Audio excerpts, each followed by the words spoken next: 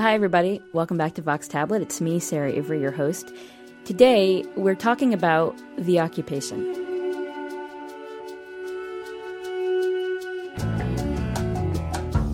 It's been nearly 2 months since Occupy Wall Street came on the scene. At first, it was really barely more than a blip on the radar, but by now it's spread to hundreds of cities and towns across the United States and across the world. Mainstream media has caught on, it's covering it daily, and politicians at the highest levels have been compelled at least to acknowledge what's going on. But in the absence of leadership or a specific set of demands, the movement, Occupy Wall Street, can be hard to get a handle on.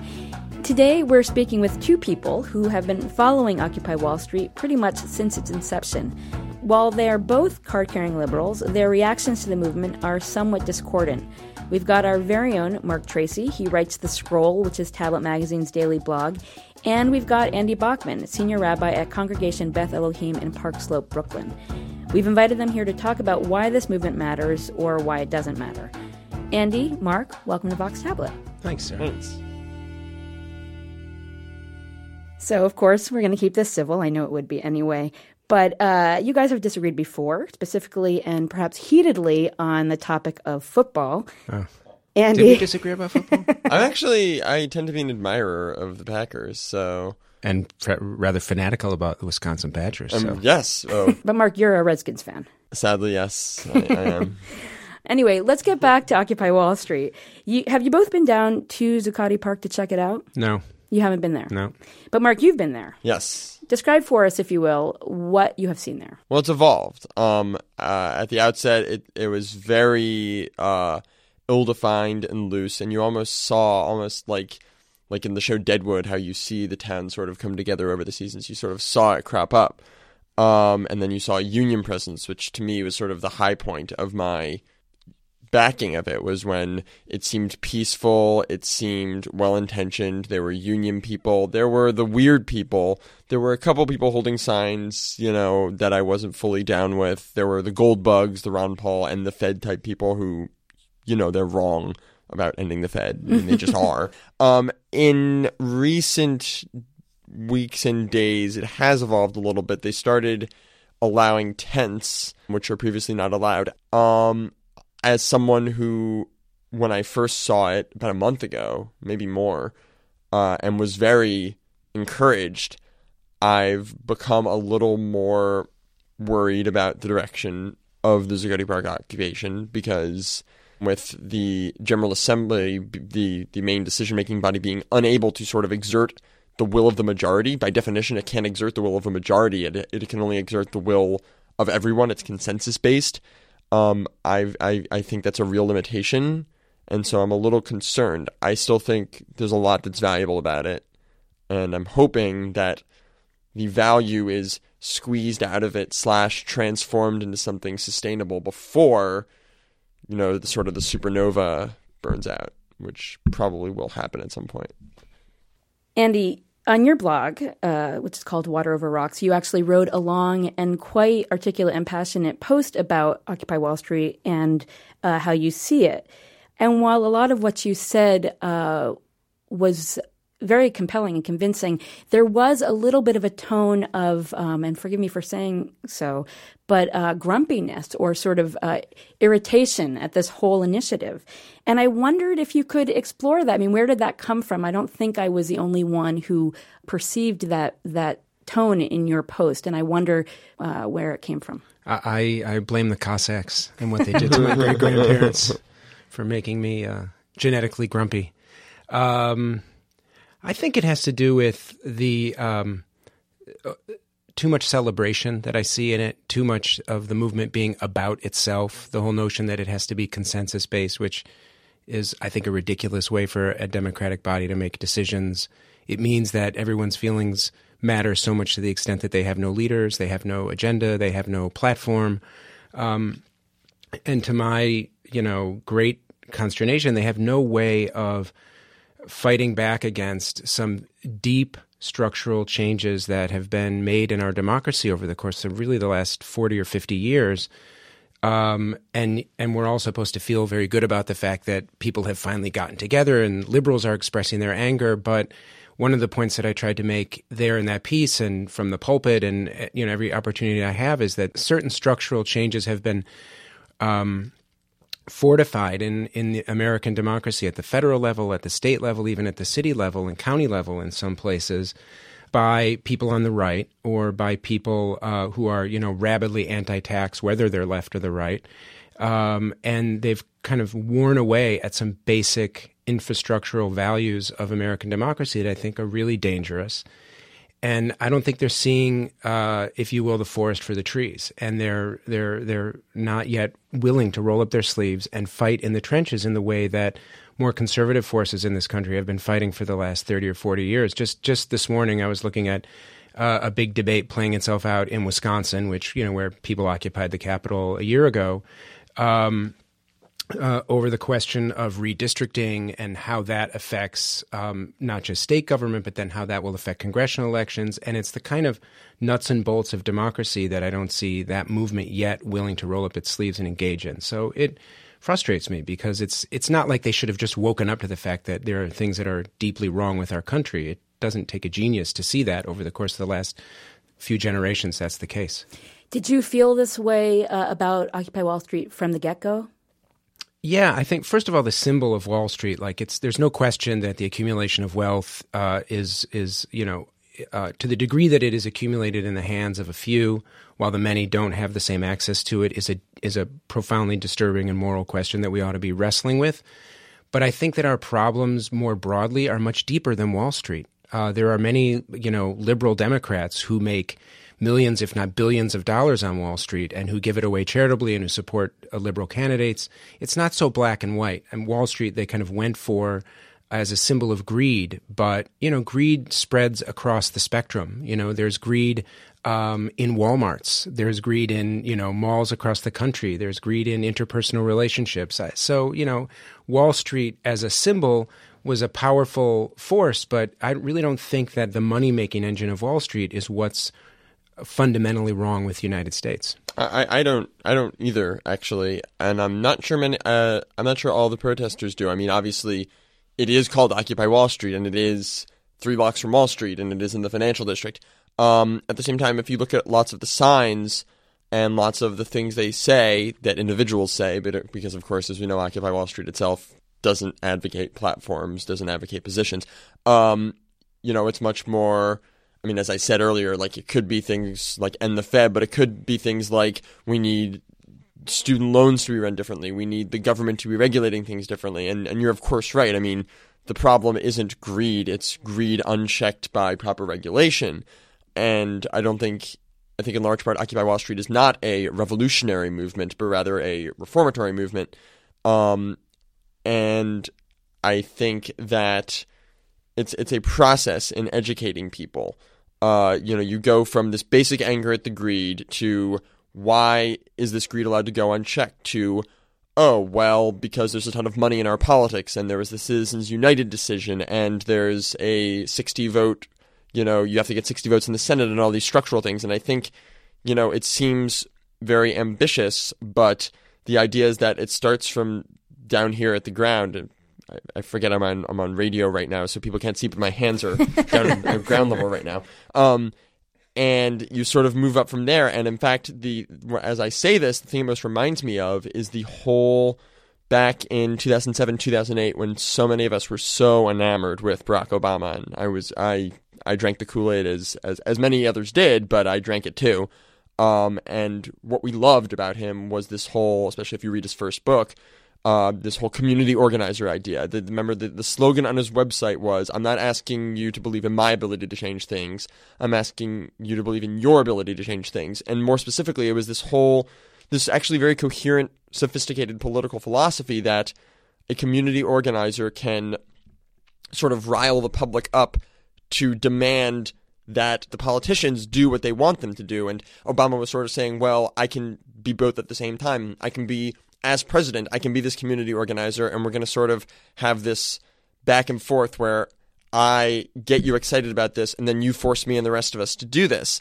Of course, the catch is, I think, with some important exceptions, especially in the past year, he's somewhat failed to do that. And I think that is why Occupy Wall Street's happening now rather than, I mean, there was money in politics, too much money in politics 2 years ago. The reason it's happening now, I think, is because of this summer of disenchantment with Obama, with the debt ceiling debate, where many of us just felt he completely not just caved policy-wise, but really didn't have the spine that we all were expecting him to have. And I think that's why it's happening now. Well, why do you, I mean, that seems completely reasonable. Why would the organizers or the body of Occupy Wall Street at Zuccotti Park or at any of the occupations around the country, why would they not say, hey, you know what, these are our demands. You're up for election next year. Start answering for them and maybe we'll support you. Maybe we'll canvass for you. Maybe we'll make donations to your campaign. I mean, why not make that step? Do you have any sense why they don't make that step to actually political organizing? Well, first, as I say, and everyone, the most encouraging sign came about 3 weeks ago, maybe a month ago, when there was a march from Foley Square, which is where the courthouses are, Lower Manhattan, to Zuccotti Park. And what everyone loved about that, everyone who was sympathetic to the movement loved about that, was that the unions got involved. Because the unions, what you just said is what the unions do. Part of the reason why unions have been completely neutered in this country over the past quarter century is because Republicans know that that's what unions do, and they don't want them to be able to do it. And so the best hope, and I would love to hear Rabbi Bachman's thoughts on this, because he comes from Wisconsin, which is a union state like nothing I know. I mean, my closest encounter with unions was when I went and canvassed for Kerry for 5 days in Lorain County, Ohio, and it was great. There was a factory outside town. We met at the Union Hall. This is how the Democratic Party organizes in some places still. It's actually around the union. So why don't they do that? Why doesn't Occupy Wall Street do that? The answer is that they subscribe to this very arcane, specific, really academic political philosophy. There was an interesting article in the Chronicle of Higher Education a few weeks ago about how it literally is inspired by the way things are done, I think, in Madagascar, or were done by like a tribe in Mozambique or Madagascar. And it's this consensus-based thing. And it's very confusing because the larger importance of Occupy Wall Street has nothing to do with that whatsoever. It has to do with the 99% message. It has to do with the disenchantment. It has to do with the sense, as I've written in a blog post, that there's this sort of toxic airborne event hovering over the country, and there's just this thing and people feel it. It could have been anything that is seen as the main response to that feeling. But in fact, the way things turned out is that the thing that is the main response to that is the Zuccotti Park occupation. And the Zuccotti Park occupation, for various reasons of historical contingency, does subscribe to this consensus-based philosophy, which is very weird and hard to understand, and not, I personally believe, not at all ideal. And because the thing that's inspiring all this subscribes to that philosophy becomes important. And that's the answer to your question of why they don't do that. It's because it's against their philosophy. I would say that the main reason that it's not conducive really is that it's narcissistic in all the bad ways. The consensus idea is valuable so that no one's feelings get hurt.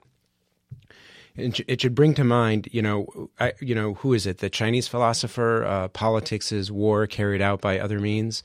Is that it? Lao Tzu? Sun Tzu. Sun Tzu? Is that what it is? Okay, well, delete this part of the broadcast where I butcher the actual Chinese philosopher's name, but nonetheless, you get the general idea. People win and lose in politics, and the idea that you have a consensus-based movement where everyone can be right makes everybody feel good, but it doesn't really accomplish anything. And I'd go, and one of the things that I'm trying to convey over and over is when talking about this is that under the purported reason of doing things selflessly, we're all in this together, we're unified in this, I think that it masks a deeper narcissism where the individual voice prevails over the larger communal voice. And to my mind, one of the things that's really wrong with our politics is that we don't show enough of a willingness to sacrifice for the greater good or to sacrifice for the nation. And, this, again, politically goes back to the protests to stop the Vietnam War. Questionable. I mean, I think it's an academic point of history whether or not the protests stopped the war or whether or not exhaustion and, political will stopped the war, right? The last helicopters didn't take off till 1975. And, what it means for a nation when there's no longer a requirement for service, what it means for a nation when everyone just gets to do whatever they want, whenever they want. So that, I think, feeds into a relationship to politics where the most ruthless can actually game the system. And while everyone is trying to feel good, the ruthless ones who know how to win and who know what the cost of losing is have taken over. But if we have less power, if the people who win tend to be the ruthless people, and the ruthless people have tended to be on the other side, at least for the past, certainly during my sentient political lifetime, that's been true. Mm-hmm. To almost even that playing field, isn't this something that could be useful, even if the thing itself has all these limitations, if it inspires more people to get really angry and get really involved? I mean, I couldn't. No question, it can definitely do that. I mean, there was Michael Powell had his thing in the Times today about Albany, and that was, to me, so far, at least in New York, the most practical outcome of the Occupy Wall Street. They now have tents in Albany. And they're arguing against the governor directly about whether or not he extends the millionaire's tax. Okay, that's a very real issue. They ought to be occupying the park in Albany. They ought to be articulating that. They ought to be in the governor's office every single day and doing what needs to be done through those machinations of electoral power to let the governor know how they feel about it. But so it can inspire direct action like that, which I think is great. But in the meantime, people just have to wake up a little bit. I think the sooner they get out of the park and roll up their sleeves and involve themselves in union politics, in city politics, in local government, it's not so glamorous. It's not so fun. You're not going to have the chicks of Occupy Wall Street anymore or whatever, gorgeous, beautiful stuff is happening down there. But, you're going to have the dirty work of politics. I keep thinking of Lyndon Johnson, of all people. I was trying to run over in my mind, like, what were the last great economic justice movements in American politics? Now, you probably have to go to the Great Society. Nixon made, what appreciable advances did Nixon make for the greater good? Medicare and Medicaid, actually, he helped support. You have to go then back to Johnson. Bill Clinton tried with a national service program with AmeriCorps, which has been eviscerated, which Obama helped try to restore. But, for the most part, the narrative of American politics is not about these basic questions. So don't get me wrong. I think it's great that these basic questions are being asked and put out there for debate. But when push comes to shove, you have to look at Great Society programs. You have to look at the civil rights movement. You have to read the biographies and understand, so how did those laws get passed? What actually needed to be done? And I think, for a realistic set of achievements to be had, you got to get out of the park and get involved. Andy, your congregation in Park Slope, Beth Elohim, you have a very big congregation, about 600 families, you said. So I wonder, what is the response among 755. 755 families? Which is the number of home runs that the last true home run hitter, Hank Aaron, who was not a steroid guy. Somebody proposed that's the real number. Somebody proposed that the Orioles put Hank Aaron on their team, and for as long as it takes for him to get 8 home runs, put him on the team so he can be the home run champ. Anyway, getting back. But Park Slope tends to be a fairly liberal community, and I wonder what the response to Occupy Wall Street has been among congregants. Is there a lot of discussion? Are people excited by it? Are they disenchanted by it? Do they think it's a waste of time? It's a cross-section of every reaction possible. We have Republicans who are in our synagogue. We have Vietnam veterans and Korean War and World War II veterans, and we have people who skipped CBE services for Simchat Torah and went and danced at Occupy Wall Street. We have some who are skeptical and sarcastic, and some who are passionately supportive and who are annoyed with me for being critical. But, it's like any Jewish community. It's got a lot of different voices, but definitely not a consensus. Mark, by and large, in your cohort, and I'm talking about sort of young, college-educated people who are completely engaged by the political scene, what has the response been? Can you make any overall summaries? I think it's broadly supportive. I think there are some people who probably see it as frivolous. I think there are some people who are probably attracted. I'm sure, let me clarify that. I am sure there are some people who are attracted by the radical chic element of it. It's always going to happen. But I think people are broadly supportive. The Occupy Judaism branch of this has very much done that for my cohort as far as the Jews are concerned. What is it's that? made us feel included. It's the sort of branch of it that, it started with, there was going to be a Shabbat. It really was catalyzed by the Kol Nidre service, which I was really lucky enough to have attended, which was held right across Broadway from Zuccotti Park. And it was just a very special night. There were a few hundred people there, mostly young. It was special because we were all out in the open. It was in many ways, in a couple of ways it wasn't, but in many ways it was actually a very traditional Kol Nidre service. There was more Hebrew than English. I brought a kippah. There were siddurim passed out. There was a chazan. There was a rabbinic intern who was our rabbi. There was definitely a social justice message embedded therein, very much based off the classic, lines from Isaiah that we read every Yom Kippur. Is this the fast I desire? It's not about the food. It's about, clothing the... again, Rabbi Bachman will know this better than I will, but, it's about clothing the naked, feeding the hungry, et cetera, et cetera. And that was just such a wonderful feeling. And so I think that actually, among Jews, if you want to define my cohort that way, which I'd be fine with, I think there is a largely good feeling about it. Will that last? I think that depends on the direction of the occupation. But for now, I think that's the sense I get. Let's flash forward ahead. Next November, we have a big election, a presidential election, among other elections. And I wonder, looking to that in the following year, how do you see Occupy Wall Street evolving to have any kind of role in that important contest? I think it will be successful if it makes itself a political reality that politicians have to reckon with in more than this very dismissive boilerplate way. If it's something that politicians running for office need to think, there's a certain percentage of the people who will be voting in my election who, because of this movement thing, whatever you want to call it, are actually really angry about this certain set of issues, or they're angry that other people are angry about them, because there are two sides to this, and I need to adjust my politicking. I need to adjust what I say I'm going to do. I need to adjust what I do in office in order to account for them. And the question is, does it manage to make itself a political reality before it burns out?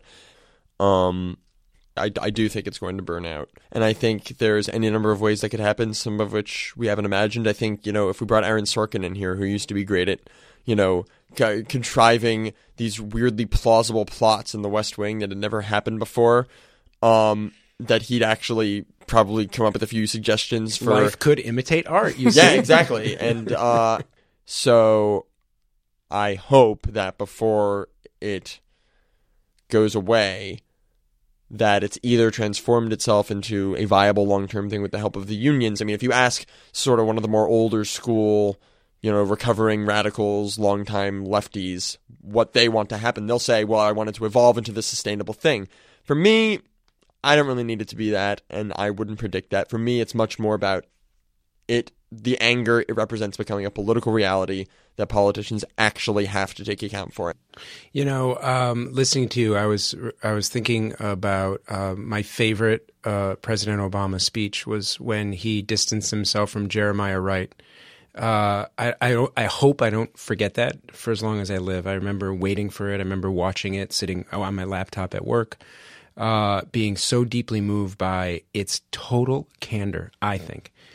And I think the smartest thing he could do to this question is, because I'm assuming you're talking about the presidential election in 2012. Mostly. And I think the smartest thing Obama could do as another presidential candidate would be to say to the base that was so excited that, to a large extent is that group of people in the Occupy movement across the country, we need to be practical about something, okay? There is so much that's at stake, and you need to return to the streets the way you did and vote en masse the way that you did.